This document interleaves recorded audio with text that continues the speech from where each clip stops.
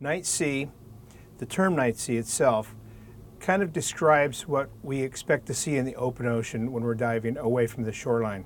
The subjects that we try to experience and see and attract with our downline and lights while performing these dives, and try to see the subjects that live and spend their entire life cycle in the night sea, as opposed to being on the reefs or the sand. The special equipment that's needed to perform these kinds of dives can be a bit heavy. We do use an assortment of bright video lights and specialized lights that attract planktons, a series of drifting mooring balls that helps us to kind of keep ourselves centered and know where home is when we're diving, because obviously it's very dark while we're doing these dives, so we need to know where the safety line is.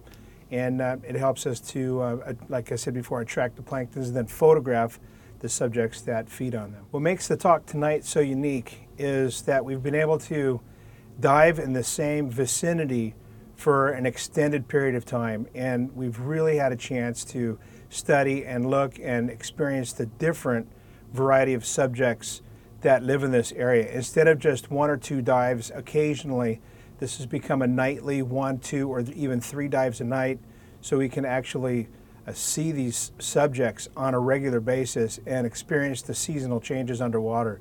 And it's been nothing short of extremely exciting. Now the subject matter is just fascinating. When we go out, we target certain animals, and then we kind of look for the places that we've seen them before. So we use a combination of tide charts, which is all app driven now. I say tide charts, but it's really a touch of your finger on your cell phone.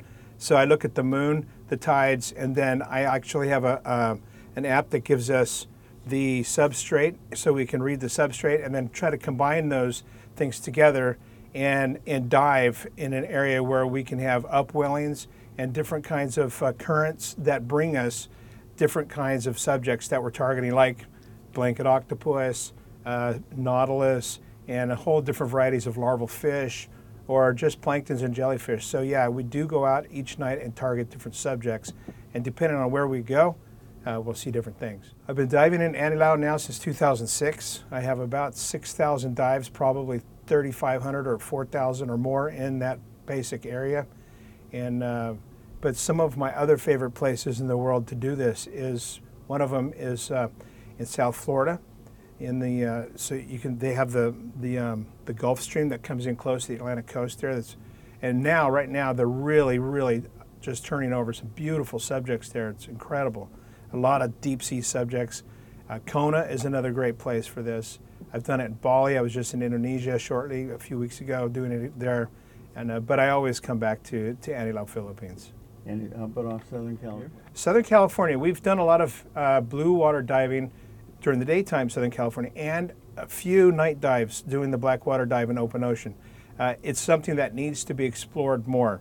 So I look forward to coming to California whenever I can and try to get out with some of my friends to do that. And I hopefully will be able to do that again soon.